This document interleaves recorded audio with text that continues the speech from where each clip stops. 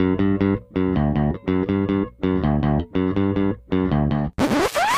there, this is Jay from Filmstrip dropping in to let you know you're about to hear a classic episode from our archives. Some of these shows were produced before we called the show Filmstrip Podcast, before we used popcorn ratings, had the standard intro song from Frozen Lake 121, or really even knew what we were doing recording and editing the show. However, there's a lot of fun in them, and we hope you enjoy. Just wanted to let you know in case you noticed the differences. Now, on to the show.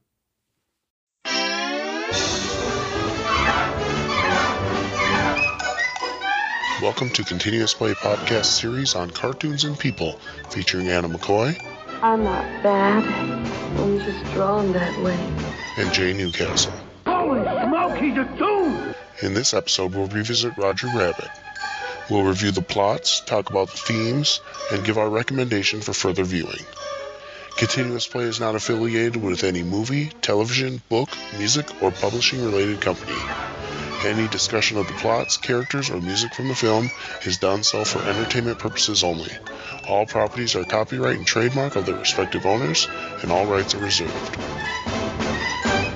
Welcome into the second part of Continuous Play's review of cartoons and people. Now with the 1988 blockbuster Who Framed Roger Rabbit, starring Bob Hoskins, Charles Fleischer, Christopher Lloyd, Kathleen Turner, Joanna Cassidy, and Lou Hirsch. Written by Jeffrey Price and Peter Seaman, based on the novel by Gary K. Wolfe, directed by Richard Williams on the animation side and Robert Zemeckis on the live-action side. Made for $70 million, which is still a lot of bucks. Made $329 million plus worldwide in its theatrical run. I'm Jay. And I'm Anna. And we're glad you're here with us. You know, last time, Anna, we went back to the classics. We talked about a Disney classic, Mary Poppins. And then we go forward for another, could you call it a classic? I guess it's been out long enough. Roger Rabbit, a film that, hey, you know, has stirred a lot of controversy in its day and in its wake has left a lot of controversy, but was a groundbreaking film for interactive animation and live action. It's not only cartoon characters and people on the screen together, and they're not only, you know, a little bird landing on your hand. This is full on, we're grabbing the rabbits and throwing them against the wall. There's all kinds of stuff going on in this thing. Yeah, and I was wondering, just as you were saying that, could this be a precursor to the CG work we see in movies like Avatar and stuff now? I think totally. It's made in 1988. I mean, this was 3 years before, you know, the seminal CGI breakthrough film everybody always points to is The Abyss and then Terminator 2, which were James Cameron films. And I think The Abyss was 1990, T2 was 91, right around that same time. So, yeah, I think that's a totally fair comparison.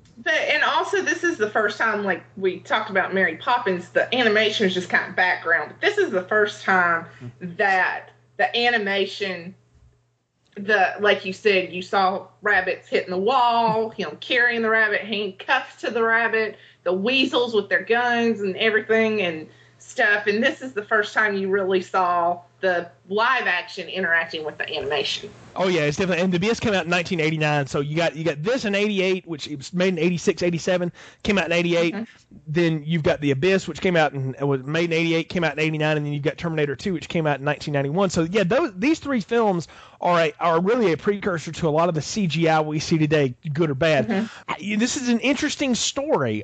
It's, you know, unlike Mary Poppins, which, you know, the source material was a series of books, which were children's books, but they also had a little darker tone to them. This, of course, is based on a novel as well by Gary K. Wolfe, and I've read parts of it, and it's a detective noir piece. It's definitely a dark piece. And it's interesting how they've interpreted it, because unlike Mary Poppins that went completely the other direction and the light, you know, went as light touch as they could on it, they went a little less dark than maybe the book or the short stories here with this, but this is still a pretty dark movie. I mean, it's definitely got that detective noir feel to it. Also, another thing, not just the Disney characters, and this was produced by the Touchstone, which is a Disney-owned studio. Not just Disney characters, but it has the Warner Brothers characters. It even has Betty Boop in it, I think. Yeah, everybody's in it.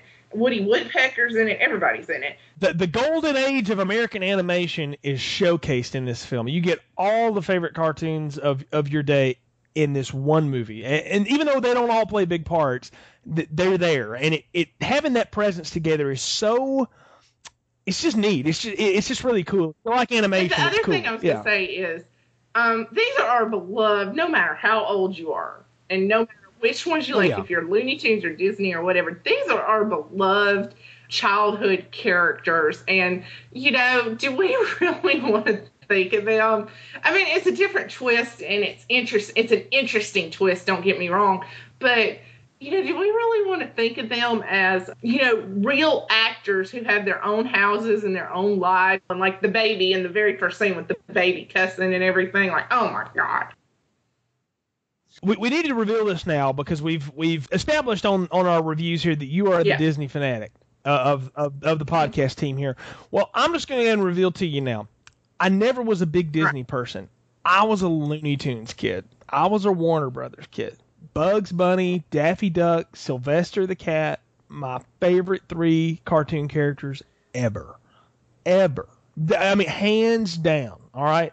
So, and part of that is just what I grew up watching, what I liked, and it's also my theme park experience, okay? Because we both grew up in the South. You've done Disney a lot in your life. Well growing up for me, going to Six Flags in Georgia was a big deal in Atlanta, Georgia. And there's a big Warner Brothers theme down there. There's a big feel to it down there. Always has been. And I love that about it. And I still have a gray and black cartoon drawn Bugs Bunny hat that I bought at one of those parks. I love that thing. So I am big into that's my set of animation. And we're going to bring these things together now. And one of the things about the old Bugs Bunny cartoons is there was a series of them that would come out every now and then where they would go and shoot bugs at his mansion, you know, and he would be talking about stuff, and it was sort of like the greatest hits of his cartoons, you know. And so they've established that possibility, that world exists before we even do this film. So for me, that wasn't a big stretch because I'm used to seeing that with him. Now, they went a step further that we never really got to go with the bugs. He's still eating carrots and pretty benign. You know, Baby Herman definitely goes in more the realm of South Park than anything. But don't get me wrong, I love Looney Tunes. I actually think they're funnier than the Disney stuff. And I had a teacher tell me one time in high school, she's like, yeah, the kids watch it for the animation, you know, like Elmer Fudd chasing the rabbit. Kids think that's funny. But grown-ups watch it for the humor because it's grown-up humor. And Disney, I will admit, Disney doesn't really have grown-up humor. You know, it's everything Disney, from the movies to the theme parks, everything is so benign, I think. It's just so clean-cut and cheery and happy and blah, blah, blah. Whereas the Looney Tunes were a little bit grittier, a little bit funny. I love the Wile E. Coyote. He's like genius, and the stupid little Roadrunner keeps throwing rocks on them and stuff. But I think the Looney Tunes are very funny. And I wish, on a little tangent, like you said, Six Flags, I wish Six Flags would get an even bigger Looney Tunes presence than they already have. Because actually, I live in Georgia, and I live off I-20, which is just down the road from Six Flags. And I wish they would get a bigger Looney Tunes presence, like more, maybe not go as far out as Disney does with everything, but have more characters running around, more stuff themed to the Looney Tunes stuff. But that's not a Six Flags park, and that's a discussion for another day. But I wish they would do that. So I don't have any ill will toward the Looney Tunes, even though I'm a big Disney fan. Oh no. No. I just thought it was neat to say I had never declared my animation preference on these podcasts, so it was time to just come on out with that. So, you know, before we go any further into this, we got to roll through the plot, because much like our discussion with Mary Poppins, folks, there's no way we can go scene by scene through this thing and keep this podcast within any reasonable amount of time. So I'm going to give you the whole thing now, and as best I can, so try and keep up. As we said, this is a murder mystery set in 1940s Los Angeles, 1946-47 to be specific. And it's in this surreal world where cartoon characters are also living beings who are basically actors in cartoons. And they work the same way human actors do, except that they're impervious to all sorts of pain. That's why you can drop pianos on them and nothing happens to them. The cartoons, commonly referred to as Toons, interact freely with humans and live in an area near Hollywood called Toontown. Now, the owner of Maroon Cartoon Studios, R.K. Maroon, is there. He's one of our characters. Of course, Roger Rabbit is a fun-loving Toon rabbit. He's one of the biggest stars of the Maroon Galaxy. He's married to Jessica, who's gorgeous, this gorgeous cartoon, and Baby Herman is Roger's co-star, who's actually a 50-year-old Toon who looks like an infant. Marvin Acme is the prank-loving owner of Toontown and the Acme Corporation. You've seen the Wile E. Coyote cartoons, everything comes from Acme. This guy.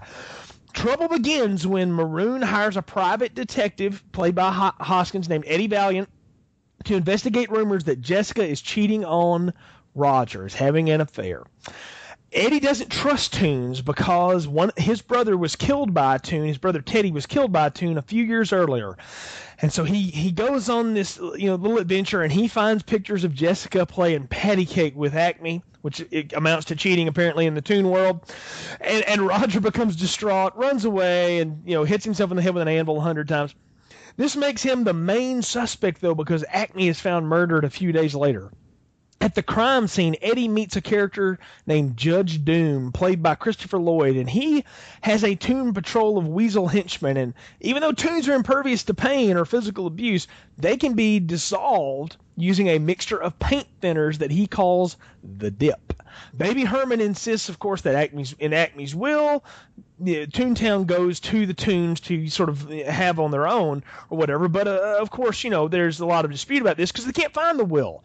And if it's not found by midnight, then people that own some sort of industry are going to come in and build an interstate system. And there's this running joke that who would ever want a freeway system? How ridiculous. And we go along, and, of course, Jessica tells Eddie that Maroon blackmailed her into compromising Acme, and Eddie learns that Maroon is selling his studio to the road building company. It's all a big mystery. Maroon explains to Eddie that Cloverleaf will not buy the studio unless they can buy the gag making factory. Acme makes everything from portable, disappearing holes to the magnets you see grab everything. It's all over the place. His plan was to use the blackmail photos to get Acme to sell, but before he can say, he's shot dead by an assassin, and Eddie and Jessica are fleeing the scene. When he finds her in Toontown, she explains that Judge Doom killed Maroon and Acme in an attempt to take over Toontown because apparently it's going to be in the way of this new freeway. Eddie, Jessica, and Roger are captured by Judge Doom and his weasels that are held at the Acme factory. Doom reveals his whole plan because that's what evil people do. They reveal their plan before they kill you. He sets up this sprayer that's basically going to cut Jessica and Roger in half. It's this big fire hose looking thing. But in a great fit of desperation, Eddie decides he's going to, take out the weasels, and he basically makes them die of laughter by trying to perform a vaudeville act, which is one of the funnier things in the film. And in this big struggle, it's finally revealed that Doom is not only, able to kill Toons, but he himself is a Toon, and he is the Toon that killed Eddie. Eddie, of course, is able to get the drop on him, opens up a drain to the dip machine, and dissolves Doom in the dip. As the Toons and the police arrive, Eddie discovers that Acme's will was written in disappearing, reappearing ink on a blank piece of paper that Acme gave to Jessica. Eddie gives Roger a big kiss. Everybody celebrates, and we run off into Toontown in happiness. And that's the basic plot of Who Framed Roger Rabbit. Are you confused? Because I was. The good point is, it really doesn't matter because all you got to know is it's a big mystery as our main character, Roger Rabbit, is framed for murder, and Eddie is going to try to solve the murder to get him off. It's that same story you've seen on Matlock 567 times. So, except with rabbits and stuff like that.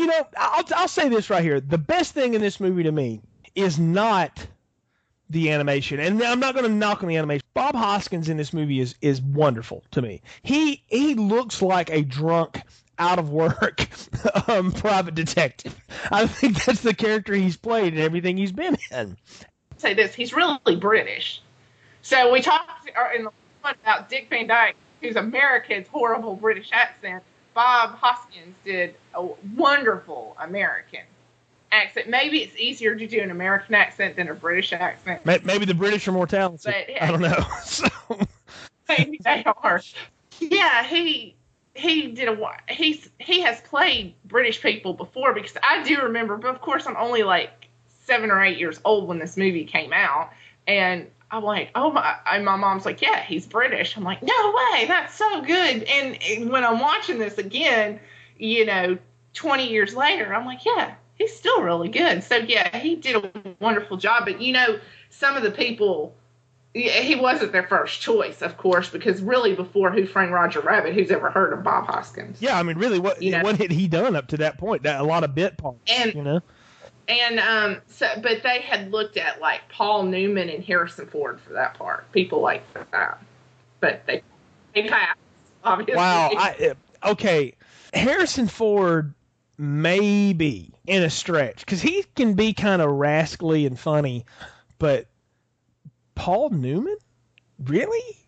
Yep. God, that would have been weird. Yeah, and also wouldn't Paul Newman have been like 60 at this point? Because he just died a few years ago and he was like 80. I'm about to say, this is around the same time as The Color of Money, so... Yeah, wouldn't he have been around 60 years old at that time? It could have been, I don't think... like the age you were talking about in Pretty Woman and Runaway Bride, the age appropriateness, I just don't think that would. I'm not saying Paul Newman couldn't have pulled it off, because he was a wonderful actor, but I just don't know if the age appropriateness. Harrison Ford, I could kind of see like a stretch. At least he's the appropriate age.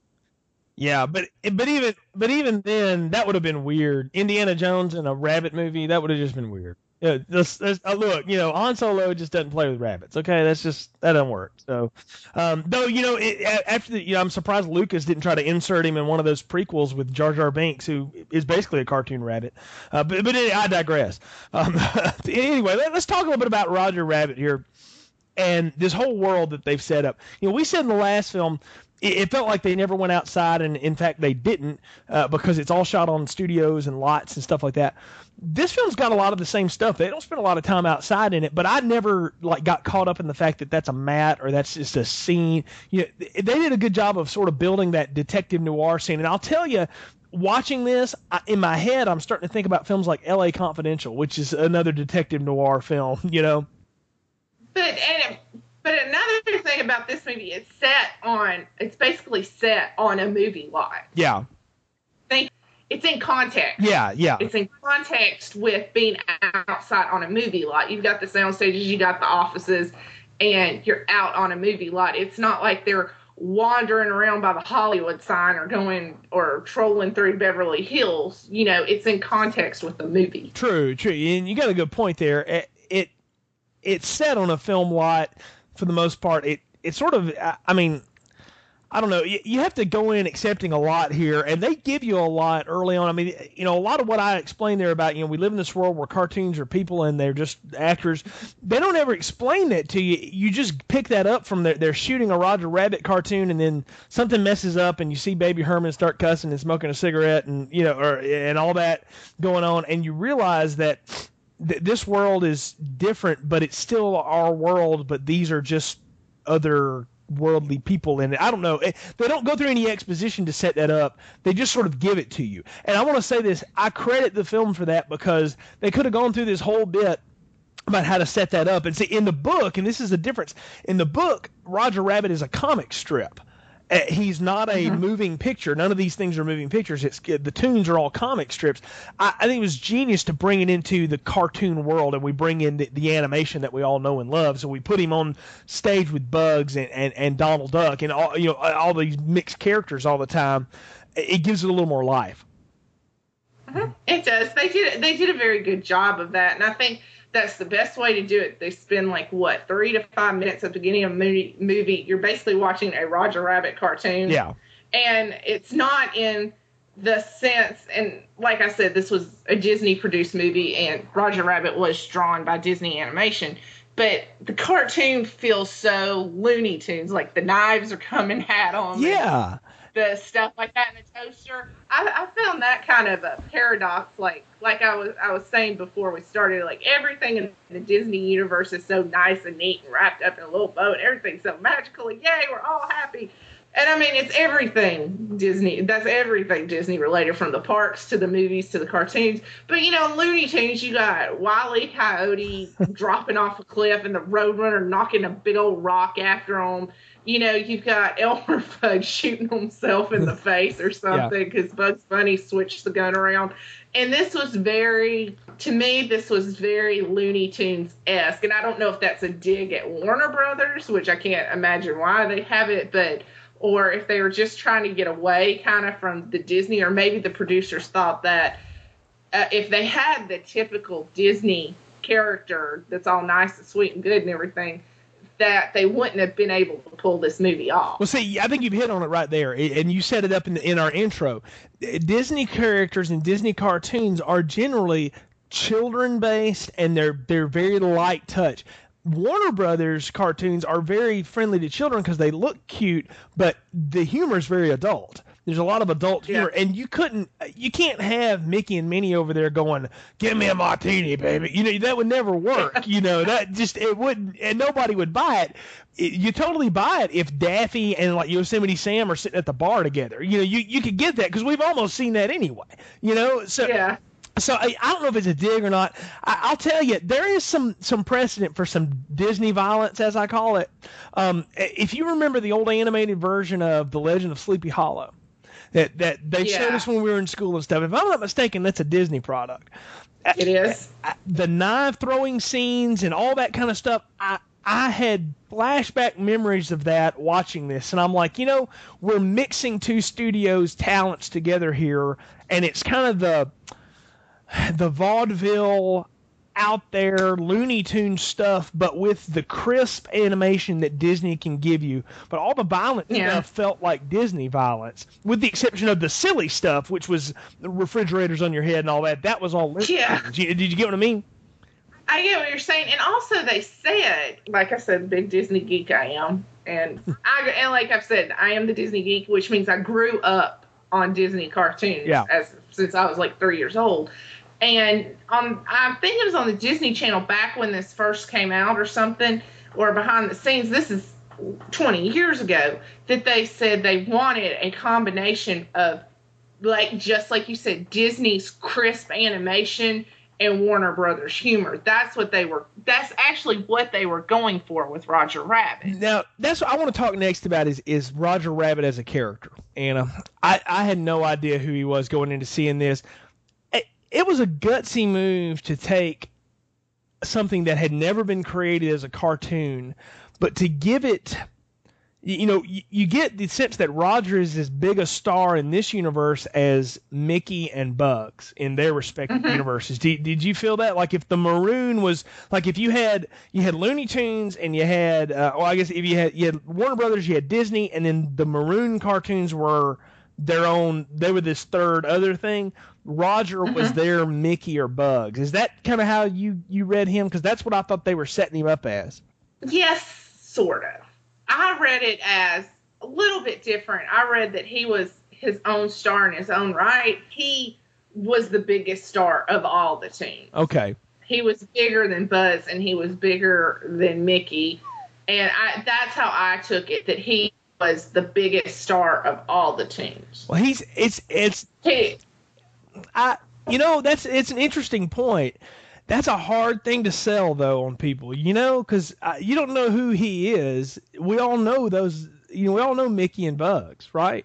But you also got to understand, this movie, another thing about not so much Disney, but the Walt Disney Company, is they have an awesome marketing machine. And this had Disney's marketing behind it. Yeah. And this had, just like I know from having kids, is like they think like when the next Pixar movie comes out, they've already seen it. I mean, so you've got to take them to see it because they have been anticipating this. Like my kids are anticipating Toy Story 3 for like 2 months. I mean, they're like, oh, I want to see Jessie. Oh, I want to see Woody. I like Buzz and blah, blah, blah, blah. And and I don't think it's much different. That's one thing Disney has always had is their marketing.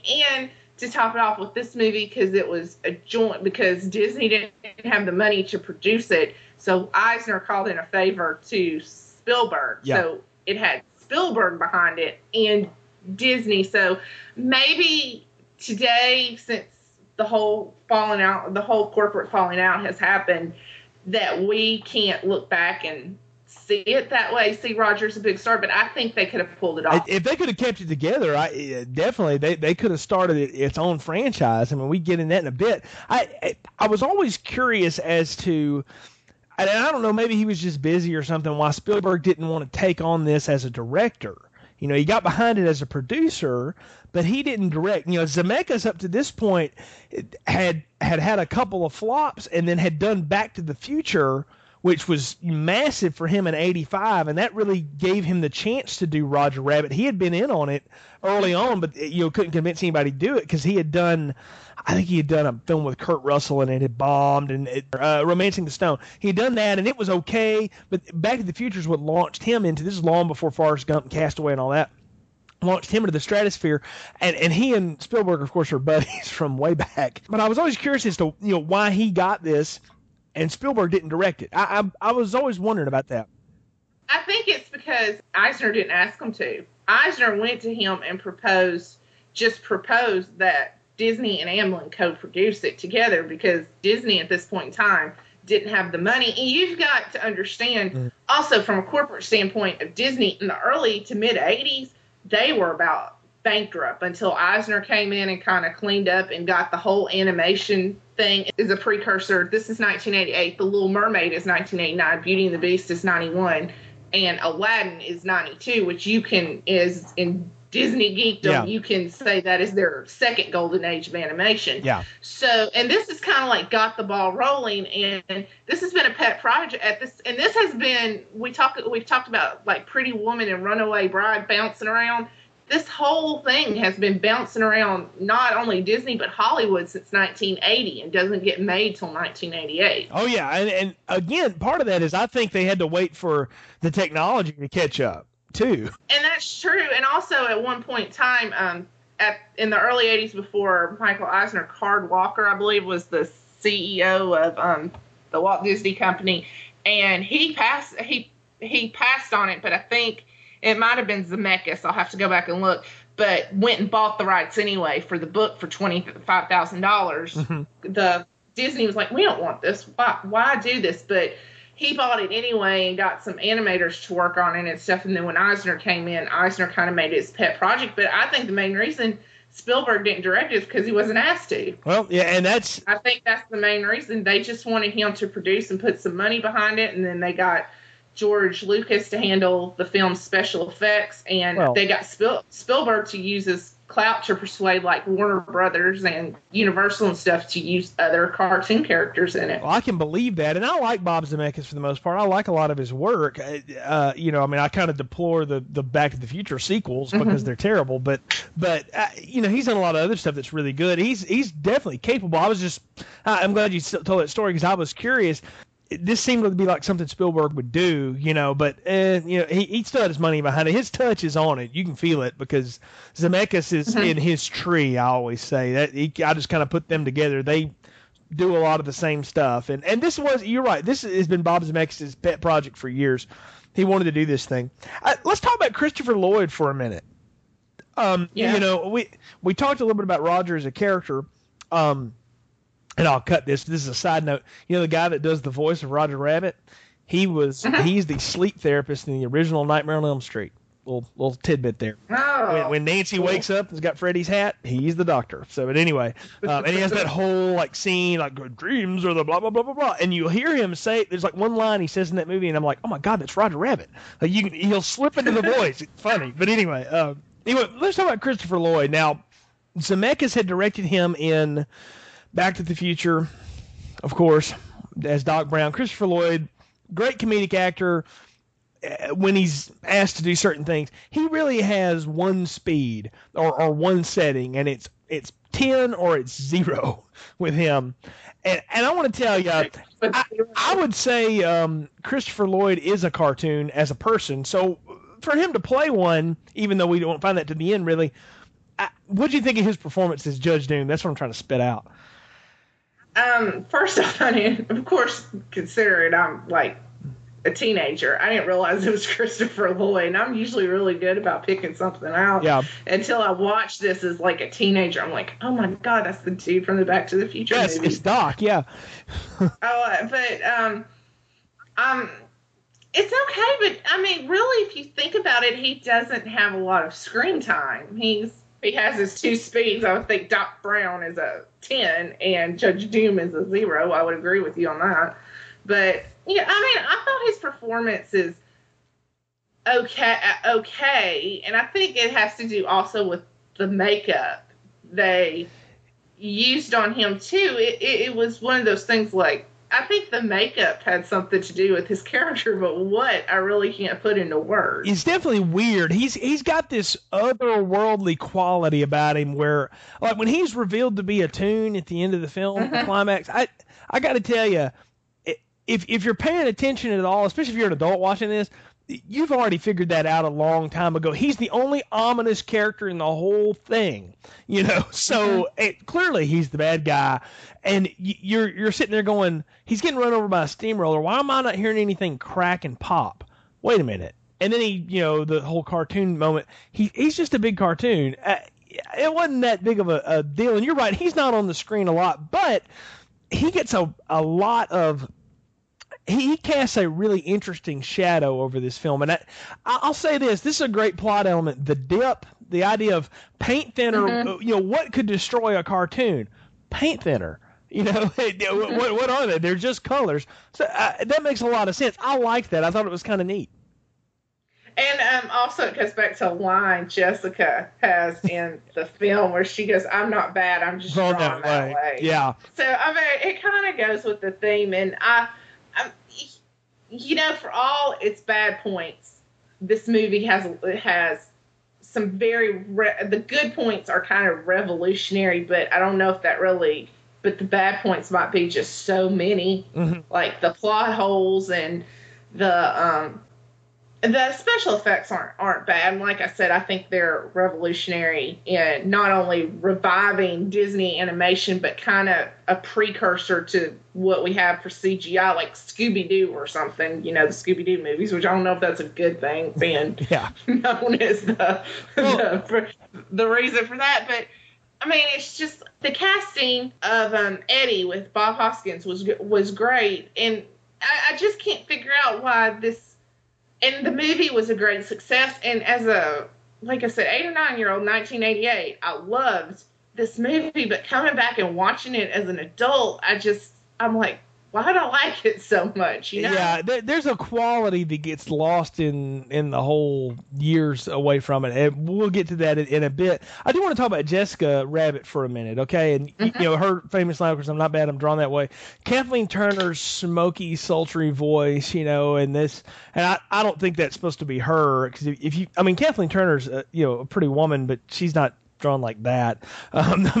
She never looked that way. I don't know who that's supposed to be, but I think it's a mix of multiple people. But I thought that's where I knew this was not just a kids movie, as if we already didn't get that off Baby Herman, and the subject matter, we're talking about murder and all this other stuff, and we're killing cartoons, with the dip. We've got this oversexed wife with the goofiest character in the film, Roger Rabbit. It'd be like Jar Jar Binks hooking up with, what's her name, Amidala in the Star Wars prequels. It just would, really? That actually might have made those better. But anyway, it's odd. It makes you just feel. As a kid, that made me feel weird, and as an adult, I still feel weird about it. No, I actually liked it, and I'll tell you why. Is because my mom always said about my dad that he made her laugh. Okay. My dad was not a bad-looking man or anything, but she was like, I love your dad because he makes me laugh. He makes me laugh. He's so funny. I love that. And so I can kind of see she has the line in the movie at the end, and Eddie's like, well, what are you seeing, Roger? And she's like, he makes me laugh. So I don't find it that weird. Okay, I don't find it as weird as that. And I think it goes back to our Ghostbusters thing we talked about, where you were like, can Bill Murray really pull off the ladies' man? And I'm like, yeah, would he really get a girl like Sigourney Weaver? And I'm like, yeah, some women find a sense of humor attractive, and I can identify with that. So it doesn't bother. I don't think it's that creepy. That's a good point. And Jessica's an interesting character here, though, because they create this whole love tryst with her. Is she cheating on Roger? Is she not? And I think it was cute that cheating would be, patty cake with this other man. Yeah, I always thought that when I watched it as an adult. I'm like, okay, so patty cake is the tune equivalent to sex. I'm like, okay. I guess so. Right. I mean, they're tunes. We don't get it. It's definitely weird, but it works. I also thought there's some metaphor going on there too. But the fact that the Toon Patrol are weasels. That every dirty enforcer in any kind of noir film just has these weasel characters, so why not make them actual weasels? It was, again, genius move there, in the plot. There's a lot of things that just work for this. I want to talk about what doesn't work for me for this. I felt kind of mixed about this when I saw it as a kid. I have now seen this movie 3 times in my lifetime. All right. I saw it again, I guess when I was maybe in college. I don't know. I just wanted to see it again. And then for this. And I'm having pretty much the same reaction consistently to it. I think this thing suffers from the fact that it's trying to be too much at once. And while I applaud that effort, I don't think it's done quite as well, because it's trying to be cute for the kids, but it's trying to be adult for the adults, and it's trying to be detective noir, and it's trying to be love story, and there's just too darn much happening here inside of its hour and 40 minutes for it to all work right. And I think it all works okay, but there's a lot of imbalance in this too. And watching this, I just keep feeling that about it. Well, I think the problem with it is, I was looking online and there's a bunch of scenes that got cut. And if you look at the kind of middle of the movie where Roger goes to Eddie and it's like, I need your help. I didn't do it. I'm being framed. And he's got the handcuffs, he's handcuffed to Eddie. And then and the weasels come and try to sniff out Roger, but he and Eddie hides them in the dishwater sink, in the sink with the dishwater, and the weasels don't find them. And then he goes to the bar with Dolores and tries to saw off, and Roger just slips his hand out, and Eddie's like, you could have done that the whole time. He goes, no, only when it was funny. And there's a whole segment there that got cut, and from what I read, I didn't see what it was. I just read the script of it, where they go to, and this would have kind of been cool. They go to Acme's funeral and do the eulogy as Foghorn Leghorn. Yeah. And that'd have been great. Stuff like, they're lowering it, and Acme does, like you said in the plot summary, Acme does all these gags, like the stuff Wile E. Coyote gets to trick the Roadrunner. That stuff Acme does. So they're lowering the casket, like this gag comes out, and all the tunes just laugh and think it's a fitting end. And then Jessica and Maroon have a confrontation at the cemetery. And then, so actually it was supposed to be like a day, like if you watch the movie, he leaves Roger at the bar, and then he's at his detective agency coming out of the bathroom, and Jessica's there to tell him that Roger's framed and everything. And there's like this whole day's worth of stuff. He goes back to the piano bar with Daffy and Donald and all kinds of stuff. And then he goes into Toontown and gets like a pig head drawn on him. And that's what he's washing off in the shower when Jessica finds him. Mm-hmm. And I think they cut too much out, because it just seems like, as I was watching it, it just seemed like the plot moved very quickly. Well, it was just like, boom, boom, boom, and we're done, and it's the end, and you're kind of not satisfied. See, this is a thing about Zemeckis films, and I'm going to say this, and I have said I like his work, okay, but I feel the same way about a lot of his stuff post Back to the Future. All right, there just seems to be things that are left hanging that shouldn't have been. And and if all that is true, see, that would have made an incredible. We talked about the last movie's 2 hours and 20 minutes long. Mary Poppins was. This is an hour and 40 minutes, and it's a lean hour and 40 minutes. Really about an hour and 33 of real stuff. This would have been a great 2 hour and 15-minute movie. It would have been perfect that way. It would have given more rise to it. And from everything I read, they cut that because they didn't want to spend so much time on the toon stuff. They wanted to have more of the real world and keep reinforcing that. They felt like if we keep slipping back and forth into cartoon world and real world, people are not going to know where we are. I didn't really have that problem. You kind of have to accept the world that this is all built in anyway going into it. That would have made this a much more complete film to have some of the other characters, to have all the, you got all the heavyweights of animation together, and they really only get seconds together, you know? Yeah. And I've always felt robbed about that. I'm like, you know, darn it, I wanted Bugs and Mickey to do something. You know, like I wanted them to pour the dip on the judge. You know, something. You know, I don't know. That was me. And that's my biggest problem I had watching it. But then again, I'm thinking of this as the little kid I was, and it's like, do they make it like that to keep little kids' attention? You know what I mean? Because I mean, this is kind of a tangent, but I said you remember those Scooby-Doo cartoons? Yeah.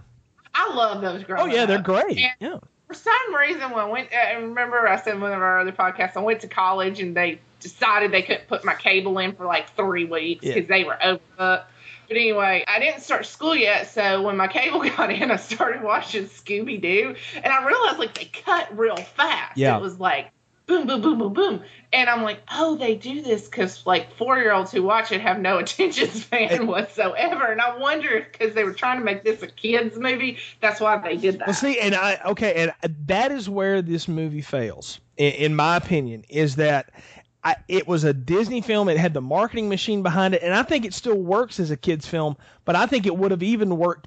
It would have even had a broader audience and had a longer lasting one if it had had a little bit more of that side in it, because while we're talking about stuff that's been cut is animation stuff. Now it's adult themes, so the kids aren't going to get it, but it would have been funny to watch Foghorn Leghorn give the eulogy. That would have been awesome.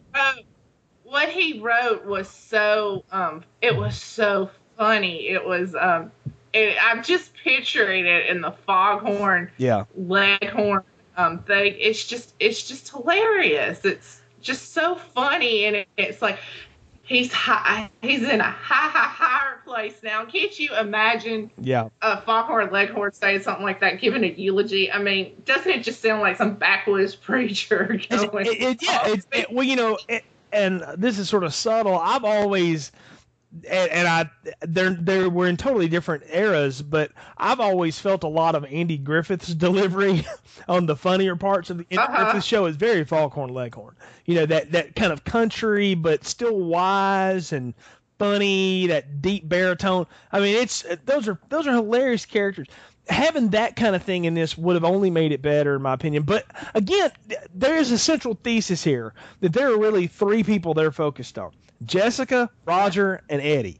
And really Eddie and Roger. Right. I was going to say, I don't think they're focused on Jessica. She gets a lot of screen time, and they do a lot with her. So that she's in the mix of everything. Otherwise, why tie her up at the end? Just tie Roger up. You know, I mean, they go through some trouble to make her the 3rd character or whatever. But I think you've hit the point. They wanted to cut this thing quick, and keep it moving because they really thought this is, you know, adults are going to go to this with kids. There's going to be adult themes in it, but this was built for the kids. And I don't know whose influence had that in mind, whatever. You know, we could argue that all day, but it's what makes this not hold up as well. Now, craftsmanship-wise, this was a breakthrough, okay? You'll never hear me argue anything against that because it's wonderful. You can see the plates now and how they do some of it. There's some of it that slips, but for the most part, it's really well done. The voice acting's wonderful in it. Hoskins is great in it. Christopher Lloyd is goofy, but he's not really there enough to do much more than what he's asked to do. But I've always felt like there was something missing, and now I know what it is.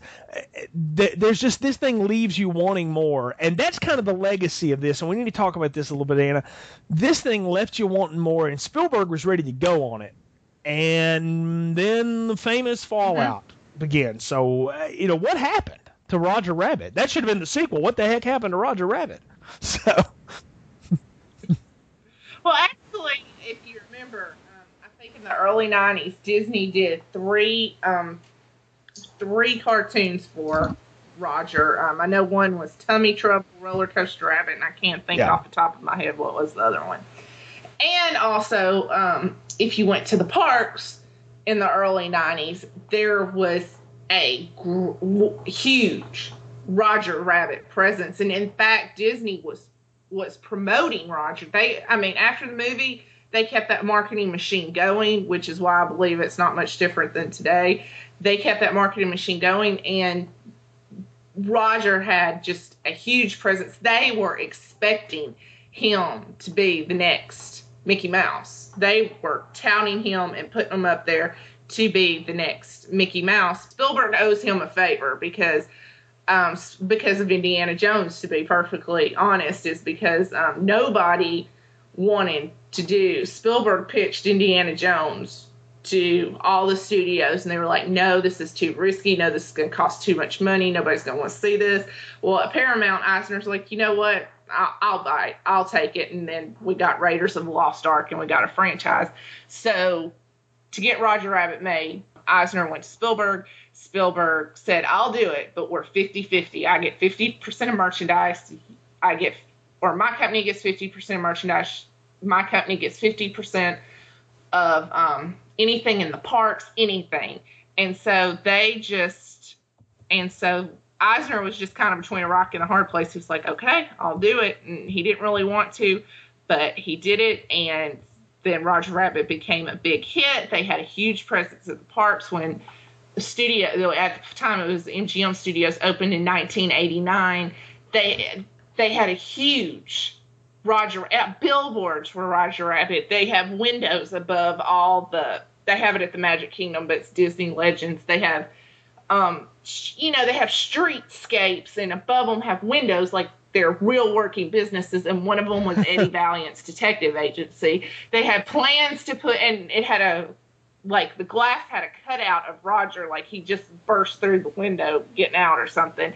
They had plans now, if you've been to the parks or you've looked at a map or something, now it's Hollywood Tower of Terror and the Rock and Roller Coaster, but they had plans to expand out what's now called Sunset, and they were going to it was just going to be like Maroon Studios. They were going to have a Benny the Cab ride. They were going to have a roller coaster. It's called, they were going to have a Baby Herman ride. It was called Runaway Buggy. It was supposed to be a roller coaster, and then it just got to a point that Eisner and Spielberg couldn't agree, and they had to have both of them sign off on anything that was in the parks, any movies, any cartoons, anything had to be signed off by both. They just kind of pissed each other off, for lack of a better word, and they just never agreed. So Roger Rabbit, now the only place you can find him two places. I take that back. He does have a ride that got built before all this went down at Disneyland in California, and he has a kind of if I hate this resort, and that's another story for another day, but it's their cheap resort. It's Pop Century, so it's all this pop cultural gaudy pop cultural icon stuff from the 50s to the 90s, and the only place Roger Rabbit is in all of Walt Disney World is as a big thing, not even an animatronic, it's just this big huge statue in the 80s section with a rolling on a can of turpentine or something, and that's it. And it's all these, and like they said on a blog I was reading, it's all these cultural icons from the past, and that's what Roger Rabbit has been regulated to in the Disney World.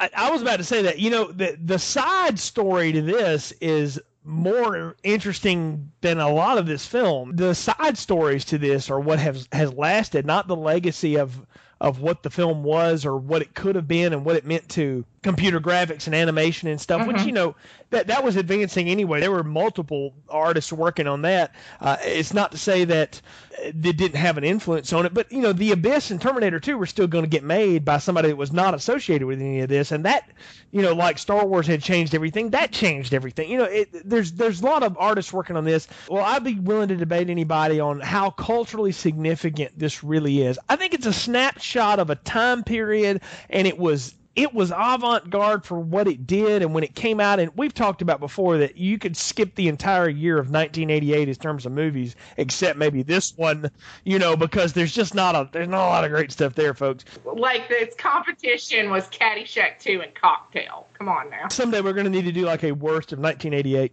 But, you know, you look at this film, and its legacy is in its controversy, I think. You know, yeah. It's I think that lasted longer than memories of this film. That's at least what I take from it. Well, also, I think that what I read in the blog is very poignant is that he's regulated to the Pop Century Resort, one they didn't even finish building. Mm-hmm. That is where Roger Rabbit is regulated to in all of Walt Disney World. He's just this icon in this century that reminisces about past pop cultural icons. That's it. When 20 years ago, he was supposed to be the next Mickey Mouse. I was reading he had a stage show, and sadly, I did not visit the Disney Resort at that time, so I don't remember any of this. And if I did, I was probably too young to remember it. But he was in parades, he had balloons, he had a stage show at the beginning of in the front of the castle. Now it's all princess stuff. But anyway, they wanted him to be the next Mickey Mouse. They fully intended it. He was supposed to be, like I said, you thought he was the star at Maroon, Mickey was the star at Disney, and Bugs was the star at Warner's. And I thought he was like the star over everybody. That's what Roger Rabbit was supposed to be. And he was supposed to revive these short cartoons. Like I said, they did 3 of them. That's what he was supposed to do. And just because of this feud between Amblin and Disney, they could not get anything done. I mean, I'm shocked they got the 3. And it comes down to money. I think Spielberg got mad with the cartoons and thought that Disney was trying to kind of screw him over, and he got mad and said, you know what, if that's fine, we've got 50-50. If you want to make a ride or anything, I got to sign off for it. You know what, I'm not doing it. So I think that's the heart of it, was that he was getting this presence in the parks, and they were doing these. Oh, I know what it was now. It's because they did 3 cartoons. All of them were in front of a Disney movie. None were in front of an Amblin. Well, the thing about that is you hate to see good franchises ruined by things like that. This isn't the only one that ever got killed by that. So I mean, it happens all the time. The last thing I read, and I got this from Wiki, so you know, take it for what it is, but was that they're moving forward on the sequel now, and 2012 there's going to be a part 2 come out. I'm curious to see where they go with it. The original idea was to do a prequel where it was going to be who discovered Roger Rabbit. It was going to be a lot more of the animation interaction that I talked about I wanted. I don't know if they're going that way again or not. We'll have to see. To me, you and I were talking about this. At this point, we're looking at something that's 22 years old now. Why do a sequel? At this point, I think you could even, I hate to use the word reboot or remake. I don't know if that's right, but I think it just needs to be its own thing. I don't know that I want to see any of those characters except Roger and maybe Jessica come back again. I was just thinking, if it came back as a reboot, who do you think could do Jessica Rabbit's voice now? You know, that's a good point, because I was just going to say they'll probably get her, but they shouldn't get Kathleen Turner to do it. Well, I'd say Kim Cattrall, but I don't think anybody'd buy it. But, just having to watch Sex and the City, she could work it. She's got that same kind of attitude if you gave Jessica a little more attitude. Jay, I think that's a great casting. I would buy that. I think that would be perfect. I think the detective role, because Hoskins is a little long in the tooth too. I don't know who you get to do that. I got nothing on that. I have no idea who could do that.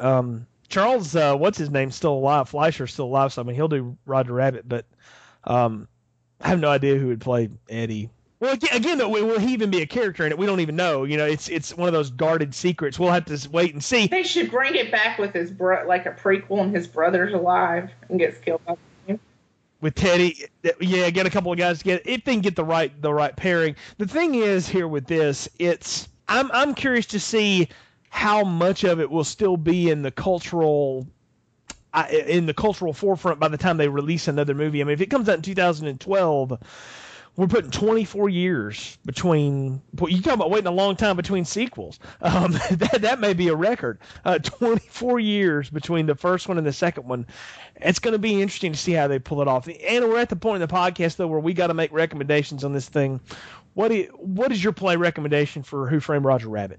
Occasional play for nostalgia. I'm going to say this. This is a once play, and I'm going to tell you why.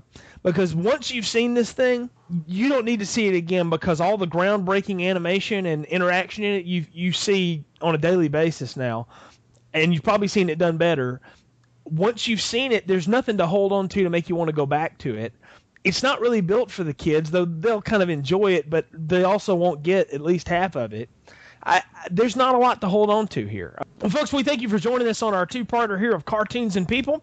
Hope you've enjoyed our podcast. Please leave us a message in our forums at continuousplaypodcast.com. Please leave us a message at continuousplaypodcast.com. For Anna, I'm Jay, and until next time, thanks for listening to Continuous Play. Thank you for listening to our Cartoons and People retrospective episode of Roger Rabbit.